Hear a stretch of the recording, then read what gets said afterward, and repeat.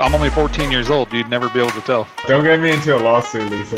You know, one of my predictions for 2022 is that by the end of this year, OpenSea will be out of business, and everybody like freaked out. You know, if you actually want things decentralized, you probably don't want to start with iOS.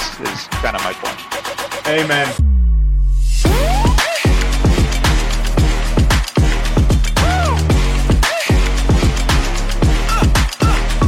Hi guys, it's Lisa and I'm really excited for this panel today on NFTs. So all things NFTs. So I've got some incredible guests joining from actually all around the world. So this is a bit of a global webinar, which is really exciting. I definitely can say that I have the least sexiest accent on this call, unfortunately. I sound like a bogan. Anyway, without further ado, I want to kick it off by introducing our stellar lineup. So first off, we have the amazing John Kraski. I always want to say Krasinski, but Kraski, he's the better John. He is the director of strategic partnerships at NFT Entertainment Studio, backed by Mark Cuban. He's also the co-founder of the NFT Thought Leaders, and he's the host of one of my favorite NFT podcasts, NFT Heat. So welcome to the panel, John. Thank you.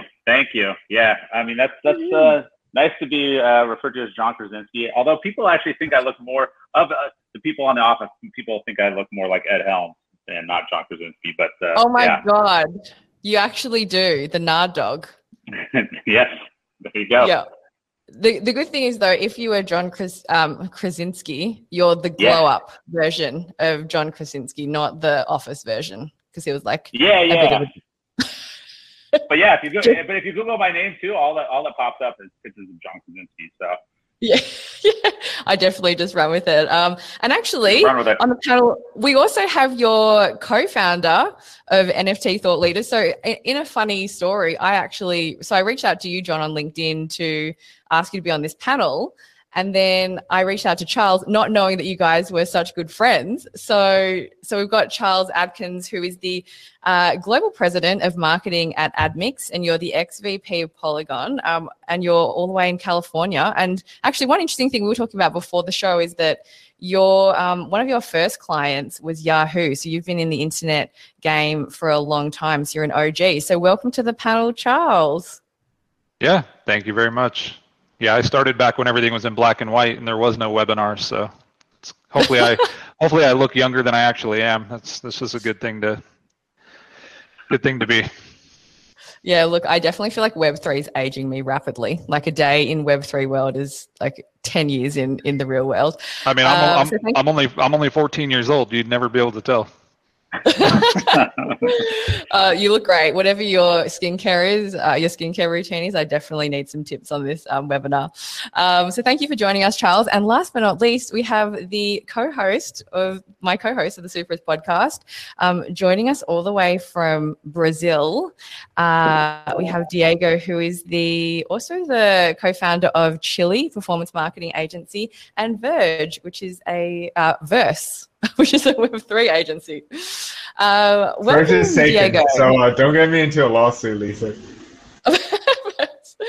Welcome to the show. I wanted I wanted an interesting fact about you, but I wanted it PG, and there were none. I'm boring. or incredibly just not PG. So yeah, you choose which side of me you want to go with.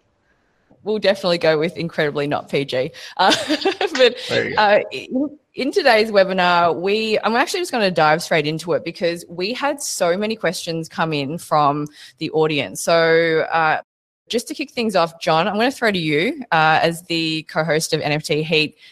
What is an NFT? Because there'll be some people on here who are like, what is an NFT? So can you kick things off by giving us like a simple, easy to understand version? You know, I always steal Charles' answer because he came on our podcast, and I actually think Charles has the best explanation of what it is. So I don't even want to steal his explanation because I leverage it. But Charles, why don't you actually, when you are on our podcast, tell people what you think? It's actually the simplest way to explain it, and I think it'll probably shed light on kind of the whole NFT thing for everybody. Yeah, I don't even know which explanation I used on your podcast. You use the mini computer. Oh yeah. So there's a couple ways that I like to explain it to people. Number one, I always try to tell people right off the bat that an NFT is not art. an NFT is actually a token that can have any kind of payload attached to it. So think of it as a truck, and inside that truck, the truck is the NFT, that's the token, and whatever you attach to that could be art, it could be a ticket to a show, it could be access for you to get into a building, it can be your identification. That's the actual payload attached to the token. And when it comes to smart contracts, what I said on John's podcast is that just think of NFTs and smart contracts as mini supercomputers, and whatever you want to program them to do, they will do. So, if somebody doesn't pay you on time, let's say you set up a smart contract and you say, you paid 2 days late, well, you can have the smart contract say that your bank pays them 2% less. So, I mean, it's one of those things that you just program in at the beginning and they last long term.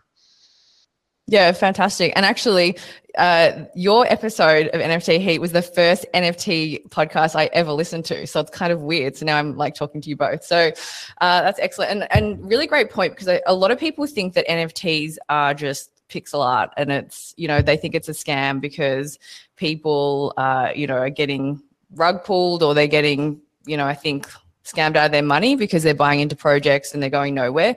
John, what do you think is the biggest thing people should look for when they're looking to get into NFT projects? What's the biggest thing? I mean, just the projects now, I think it's the team, I think it's the team. I mean, Charles did a post about utility and roadmap. I mean, those are just such nonsense, right, Charles? I mean, it's kind of ridiculous. I mean, because these teams, you don't even know who these people are. A lot of them are probably like former DJs and skateboarders, and they're just like all of a sudden creating this like robust roadmap and promising people all this stuff. But the reality is, like 95% of them are not going to be able to deliver on any of this. It's all nonsense. So I think they're probably doing a disservice to the NFT industry and really probably inhibiting mass consumer adoption. That's my biggest concern, is that just right now it's still a little wild west. It's a little rogue. So as smarter money and smarter minds get in the space, I think you'll see a lot of these things tighten up. And I think a lot of these PFP projects you see now are probably going to start to get washed out over the next year, because a lot of them are going to be forced to deliver on what they promised, and they're not. And then people are really going to realize that this is an industry that needs to kind of tighten up in terms of just like the bad actors that are in the space right now. I'm not saying they're all bad actors, but there's probably a lot of bad actors. And I mean, Charles can interject. He's more deeply entrenched in the on the collecting side of the space than I am, but that's sort of my 2 cents. Yeah, I think, I think the success of Bored Apes and CryptoPunks, which are probably two of the most successful NFT collections of all time, has really almost done the industry a disservice, because everyone's just trying to replicate what they're doing in the hopes of replicating their success. And I might throw to you, Diego, because why do you think those projects have been so successful versus other people who are arguably creating, 10,000 similar images, but not as successful as those projects? Yeah, I think that's I think that's the $1 million question, right? Like, what makes a project successful? Probably Charles and John will be able to give the better, what is it that someone needs to look for to be able to set them apart. But one thing that I remember, I remember being a kid at school and university and hearing about Bitcoin for the first time. And then, of course, seeing all altcoins come after it. And then finally we got the infamous shitcoins, right? And if you're investing into a shitcoin, you know pretty much what you're getting into, right? It's nothing but a gamble. And a lot of these projects, we listen all the time we hear about utility about within the NFT space. But I think that what sets great projects apart from others, and this is my opinion, Charles and John, please, like any second come in and say like, no, this kid doesn't know what he's talking about. But I think that number one, there is an element of almost like a first player strategy advantage, first player advantage sort of like thing, where of course you're a trailblazer, you do it right, and you know what you're doing. you have a lot of that initial traction. A second thing would be, of course, the people that are behind it. The people behind Bored Apes and CryptoPunks are powerhouses within the niche. So of course, it's kind of like a famous or a known entrepreneur launch a new project. You know more or less what to expect. Last but not least, the community, right? I think that this is a point that John always talks about. But the engagement around these projects is just out of this world. And I think that a lot of people today, I saw yesterday someone saying that my brother launched an NFT project. He drew some pictures and launched it and made $300. And now he thinks the boss is me. So basically, I think that it's an oversimplification of a whole process of, it doesn't need to be as complicated as it sounds as well. There is an amount of community. John always, he said it on our podcast. It's all about secondary sales as well, getting that thing, going and getting a community engaged. All in all, I think we're getting to a point where we're able to separate real projects that are backed by a real community, by real, founders and a real, experience, or not experience because, it's fairly new, but solid people involved in the project, and projects that are just, let's see whatever can stick. Yeah, fantastic. I definitely think, when it comes to creating and launching NFT projects, people think it is as easy as just, I'm just going to put out a whole lot of pictures and then list it on OpenSea. Exactly. And let's just wait for the money to come in, right? Yeah. Yeah. It's definitely not as easy as that. I wish it was, because then I think we'd all be rich. But that's a good thing. I'd say, I'm sorry for interrupting you, but I think that's, I always like to link it back to brands and how this can translate into B2B actual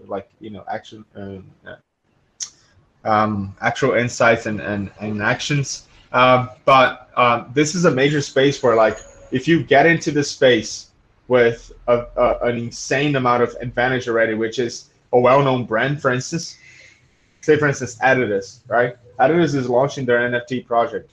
They have already. It's completely different, right? It's something that they already have a community around the brand. They already have a value proposition. They already have blah, blah, blah. So it's almost like a sure way to go, in my opinion, for a brand like that, right? Yeah, it's actually interesting talking about big brands jumping into the space, because I feel like, Adidas have jumped in, Nike's jumped in, a whole lot of big brands, and I definitely think we're going to see more.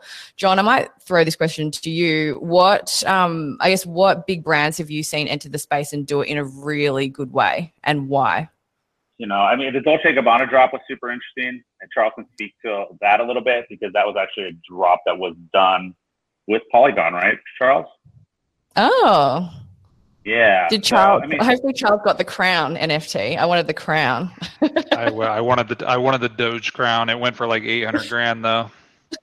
Yeah, we did the D&G. We did Macy's Thanksgiving Day Parade. We did just a handful of crazy drops, and some people do them great. Some people do them terribly. It just you have to have a reason to be there, I think. So I won't interrupt John's answer, but I can speak to it later if you'd want me to. No, you keep going, Charles. Me and you can just interplay. Me and Charles talk all the time, so we can just that's why I just shifted it back to you. So yeah. No, you really just have to have a reason to be in the space. I think really think about what your customers are going to want, and are they there? Adidas, Nike, they do really good things, but you have to think, kind of to Diego's point, those are brands. I like to use the analogy that Simon Sinek uses all the time. He says, if Nike made a hotel, you would know exactly what that hotel is like. But if Marriott made a shoe, you have no idea, because Nike has a brand and Marriott has a logo. There is a big difference. That is amazing. And it's one of those things where you imagine a major brand that actually has a brand. You could tell them to make any product, and exactly what that product would be like. because they built an ethos and a community around what their values are. It's a lot different than having a logo. I think brands that did a good, Dolce & Gabbana, they did a great job, I think. Dropped it on Polygon. They had concerns around environmental impact, so that's a low environmental impact chain. The other thing is they attached access utility to it. So for people that bought that NFT, you got to have a 2-week trip to Italy. You get to tour, the main design house. You get to collaborate on designs with the head designers. So there was a lot of things that came along with that as well. If you bought some of them, you got the digital piece and the couture physical piece, which came along with it, and then full provenance, which means you could track the authenticity forever, for life. So they did some really cool things. Bad brands in the place, I can't even name any to point out because they're just you just don't hear about them. I mean, they try it for 5 minutes and it's over. I mean, I'm sure there's been some pretty bad ones, but I just really don't pay attention to them. Yeah. I mean, in my world, a lot of the big brands really haven't jumped in yet. I've been dealing with one global auto manufacturer and literally started the conversation April of last year. And it's just now getting to a point where they're actually interested in potentially doing their first NFT, collection. And that probably, just based on how things are trending, it'll probably not be until April of this year at the earliest. So that's a whole year. And a lot of it's educating the brands. That's the other part, the education part. That's what Charles and I probably spent most of 2020 doing, is just educating big brands on what is an NFT, how do you launch a successful NFT project, and walking them through all the different, things that are necessary. So, the creative part, the tech and dev, how to build community on Discord, and the marketing. It's a lot of work, and then there's a lot of these big companies have layers and layers and layers of management that need to approve everything, and they all have different concerns. Some it's like just the environmental impact. Others it's the IP. What happens when you actually create an NFT and somebody buys that? What happens with their IP? There's lots of the concerns that they have as brands, and they obviously have built up decades and decades, maybe even centuries of brand equity to consumers, and they don't want to all of a sudden just wash it erode by launching an NFT collection. So there's really, they have to be very careful about that because, your brand is everything. So that's, it's a very important concern. These NFTs are fun and sexy, but the reality is still, like I said before, it's the wild, wild west. And it's like the majority of the transaction volume right now is being kind of driven by more rogue individuals. I hate to say it. Not to say everybody that is, but that's just the majority of the transaction volume right now. So I think, but people like Flow, we work with Flow a lot. I feel like they're doing a really good job creating an ecosystem and a marketplace for big brands to feel safe and, kind of getting that, that everyday consumer into the space. So I think you just kind of have to look at kind of what different blockchains are doing. And, obviously I'm biased because, NFT Genius is very strategically aligned with Flow and Dapper, but, it's, you got, there's a lot of different people kind of in the space right now, but, I think the big brands are going to start to gravitate towards certain blockchains more than others. So, I've done B2B for a while now, and John hit the nail on the head with the education part. The problem is that the speed that user adoption happens is far superior to what companies are implementing today, right? Like companies take far too long to speak their consumers' language. An example of that, let's say something obvious, right? Again, brands have the first player advantage here. Brands can come in, and a brand that has a following, that has, like Charles said, a brand that has actual brand equity can make this into their, such an amazing advantage. Take Rolex, for instance, right? You have now a guy that is selling virtual watches for more than actual Rolexes go for.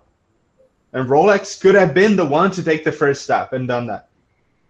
And knowing the Rolex audience, they would have bought into it, right? You would have had the first Rolex NFTs in history. You would have been part of that that community, that initial community, that founders community, right? And which is what Rolex is all about, right? The exclusivity and blah blah blah and such and such. And it's not just Rolex, you know. You can take so many brands from this, but we don't see that movement from brands. And it's such a lost opportunity, right? Yeah, look, I definitely agree. I was talking to someone from a bank this week, and I was asking if they're looking at Web3. He goes like, they're barely out of like Web1. So it's like, I think this is actually going to be a problem for a lot of the bigger brands. They're going to be way too slow to move. There will be people from brands and, you know, marketing departments in brands on this call. So do you guys think, and John, I might ask this question to you, like, do you feel like they have to have some sort of Web3 strategy before they even enter the space, or would you just encourage them to just do something and then just pivot from there and see how that goes? I think they have to have some strategy, obviously. I mean, it's obviously it should be focused on community, like Diego mentioned before, and I had mentioned when we spoke earlier. So how can you really engage your customers in a deep and meaningful manner? I think that's super important. So I would start with that, as opposed to just like, oh, you know, we have some cool art or memorabilia that would be great for NFTs. I think you have to dig a little deeper. So I would just really focus on that community building part. But yeah, I would start small. I wouldn't like go super big and just all of a sudden do like a 50,000 or 100,000 unit NFT drop. I would try to do something small, bespoke, like the DNG drop. I think that was 9 NFTs total, Charles. Is that right? Super small, curated. I think smaller is better. Just kind of get your feet wet. So you kind of almost A/B test. I think there's going to be a lot of A/B testing for brands right now. So I think you're gonna have to deal with that kind of cadence. You're not going to always just knock it out of the park on the first try. I think small and try that, and then from there build out. And that's what most of the brands that I'm talking to want to do, something a little smaller and curated, kind of see how that goes, and then they'll kind of branch out from there. So. And brands also need to also not be afraid if things go wrong, because things probably will go wrong. So I recently signed up for the Prada Adidas NFT drop, and there was, I think, like a day or two delay in revealing the actual artwork that got selected. I think the actual concept was amazing, but the technology is also new that things are going to go wrong. And I feel like the community really understands that. And as long as you're communicating, you are, I think people will understand that everyone's trying to work out their way in the space. Charles, I want to ask you this question because I get asked this question a lot about NFTs, and everyone always says, they've heard that it's really bad for the environment. So please debunk that myth. If you're doing Ethereum transactions constantly, I will tell you one Ethereum transaction has the same impact on the environment as burning 15 liters of gasoline right in your front yard. So, that's probably not great. Solution to that, obviously, there's a lot of layer 2 solutions. I was, at Polygon for a long time, and it's just a different, method in which you kind of prove out the block. So proof of work versus proof of stake. I won't go like super deep into that, but it's just a different consensus mechanism that allows people like Polygon, Avalanche, any EVM compatible blockchain to basically group up Ethereum blockchains into large groups and send them to the main chain at once. So you're just doing one giant transaction that actually holds 50,000 mini transactions in each one as they go back and forth to Ethereum. So that's one way that you can, beat that. I know Ethereum is changing to proof of stake. Supposedly now I've heard it's going to be Q3, Q4. They've stopped calling it ETH 2.0. Now they're calling it the consensus. I have my doubts it'll ever happen, to be quite honest with you, because the method in which they're doing it's extremely complicated. And if they are able to do it, I mean, congrats to that team. I think it's just going to be very tough to pull off. So bad for the environment. There's ways that you can offset things too. We've worked with clients in the past. They do carbon offsets right in their smart contracts where, they donate a certain amount of the proceeds, or they refund all of the gas fees that go directly to, rainforest foundations and other, environmental impact groups that, are set aside for carbon credits and carbon offsets and all of that stuff. You can build that right into the smart contract, so it's really transparent. I know a lot of companies like doing that because, you know, if they're ever environmentally audited, they can show a smart contract and say, you know, they never even have to take possession of the funds. It just goes directly to the foundation. So that's another cool thing about smart contracts is it's very transparent about where every single dime goes, and you really can't hide within those. Yeah, fantastic. Good. I'm just going to reel out that exact answer next time someone asks me that question. So I might just record that and have that on my phone really handy. So thanks, Charles. Yeah, no problem. What he said, and I'll just play that. Okay, that's great because I think a lot of people, and that's actually one of the common questions that we had. People were really obviously concerned about the environment and the impact it has on there. So thanks for answering that, Charles. Diego. I think the thing I'll say on that, like just like closing out on my portion of that, is I will say with any nascent technology, it is getting better. I mean, let's not forget when we first started the Industrial Revolution, we were like openly burning coal in open pits, and like luckily we've gone a century and now we can have electric vehicles. But I mean, we're in that like coal burning phase of blockchain where it's like we're on dial-up modems, we're burning coal, we're just like total nightmares right now for the environment. But we're getting better, and we're getting better a lot faster than most other technologies. So I think like in the next couple of years, those concerns are going to go away pretty quick. Yeah, and that you actually raise a really good point because the level of technical, I guess, evolution is so much quicker than it was like 5 years ago, 10 years ago. Like it's actually crazy how fast things are moving. I don't know, John, we've sort of had a chat about this before because how long have you been in the space for? Because you were doing, you know, things in a totally different industry, and then you discovered NFTs and they changed your life. But how have you found jumping into the space? I love it. I mean, I think for me, it's an advantage. I think a lot of people, if you're trying to pivot from maybe a non-tech related background, it's just so nascent. So I think, you know, just working hard, willing to learn, being passionate, hungry, willing to talk to a lot of people. I think those are like sort of the necessary attributes for success right now in the space. It's changing a little bit. Obviously, there's a lot.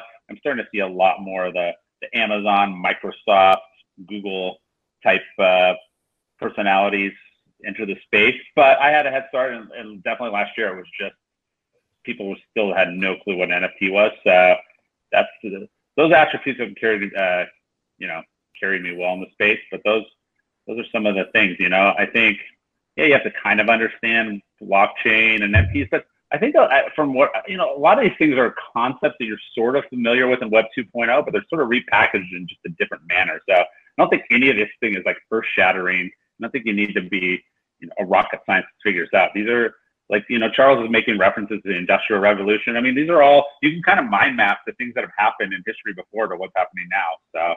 So don't be scared. Anybody can jump in now. Just, you got to put in a little time to read and learn and talk to people. A lot of my learnings have just been through conversations with people I've met either at conferences or on LinkedIn or, you know, just, you know, company calls, just, you know, conversations with my CEO, conversations with Charles. I've learned a ton from Charles, just talking to him all the time. So, I mean, a lot of it's just talking and learning.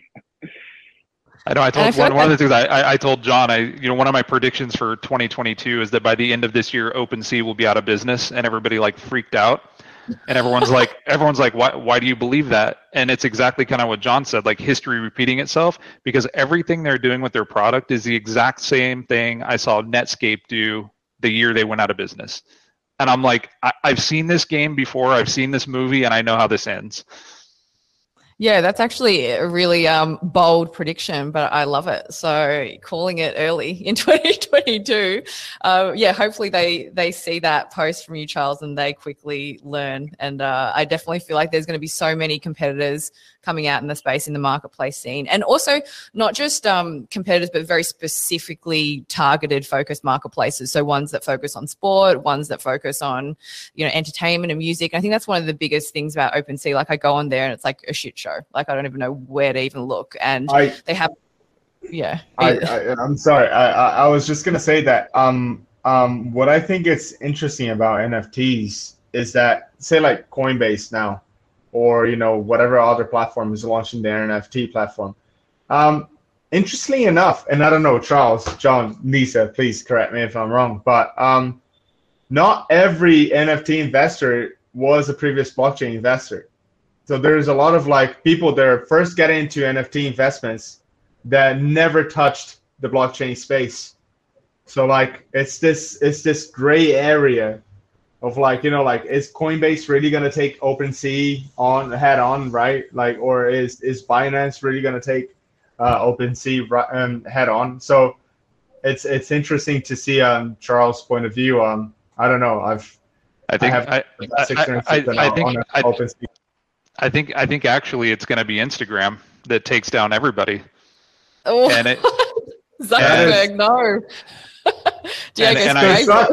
The Zuck is going like woo. And I think I think it's because and maybe not Instagram by name, but think of it more in theory of it's going to be a user-generated NFT minting platform. I think it's going to be people are going to have the technology where they have their own ability. You're going to pick up your phone, look through your gallery on your phone. You're going to single button mint an NFT directly from your phone within probably the next 6 months. I don't know who's going to do it, but I know Instagram has a head start on it. There's other companies out there doing that, but it's not going to be this process of like connect your MetaMask, connect this, connect that, connect 5 things, do a backflip. Like it's just the UX UI improvements are going to have to come very quickly. And I don't think a marketplace, I mean, Coinbase is going to be good, but we've got Coinbase, Kraken, Crypto.com, Rarible, LooksRare, Binance, like they're all out there. And I think what people want is just, you know what, let me just mint this from my phone. I just took this awesome picture. I'm going to mint this from my phone and send it right to my social profile. What about Charles? What about Twitter? Twitter has a lot of noise, and I think this is one of the things we were talking about before we kind of came on air was, the idea of sometimes in the NFT space and blockchain space, we kind of live in a vacuum, and we think, we were talking about Discord, and it was like, oh, all the NFT people are Discord, all the, everything is on Discord, and I was talking to people that are at Discord, and they said only 0.7% of their users even know what NFTs are. So 99.3% of their users have no idea what NFTs are. But for all of us in the industry, we just automatically assume that's where you go build a community. And maybe it's not, and I think that's kind of the same thing with Twitter. I've been deep down the rabbit hole on NFT Twitter, and I mean, you can get dug in, and like you'll get to the point where you think NFTs are the only thing that's on Twitter. But I think it's kind of the same thing. I like the steps that they're taking to. I do find it interesting that you can verify your NFT on Twitter if you have Twitter Blue. So kind of, it's a nod to, yes, we want to be decentralized, and then they've chosen to only make it available on iOS, which is the most closed and centralized platform you could possibly put it on. So, I mean, I don't know. It's like putting out the fire with gasoline. It doesn't typically work, but if you actually want things decentralized, you probably don't want to start with iOS. Is kind of my point. Amen. No, I'm an Apple fan girl, so I might just jump off the call now. Steve Jobs is dead. Look, all I can say is that as someone who does not like Discord, I'm praying that that's not the official NFT social media of choice, because it is so freaking hard to use and it just keeps getting hacked. Well, unfortunately, that's all we've got time for. But I just want to say a massive, massive thank you to all of you for taking the time to join. I learned a lot, as per usual. I definitely want to say, especially go and follow John and Charles on LinkedIn, because their LinkedIn content is easily some of the best out there on Web3. I get so much value from all of their posts. Thank you so much for joining us. You can catch Diego and I on the Supras podcast if you want to hear more from us talking about Web3. But thanks so much for joining, everybody. You can also actually tune into Supras to see John's podcast, which is live, and Charles, we've got yours coming up soon too. So if you want to hear more from them, you can check them out there, and then also check out John's podcast, NFT Heat.